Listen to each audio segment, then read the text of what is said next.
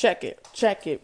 Then you tuned into my podcast, and some of y'all might think that is, but some of y'all really be messing with me, and I'm a favorite Joe channel because I'm a good G. That G stands for girl. I talk about things up in the world.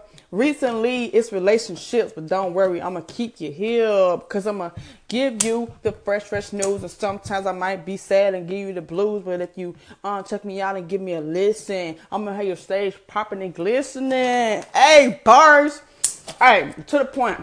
So this is for the fellas. Ladies, chime in because y'all know we always have something to say.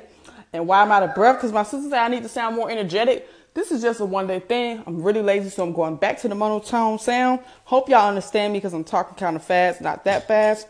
The question is, if you are the sole provider, how many times out the week are you expecting a hot meal?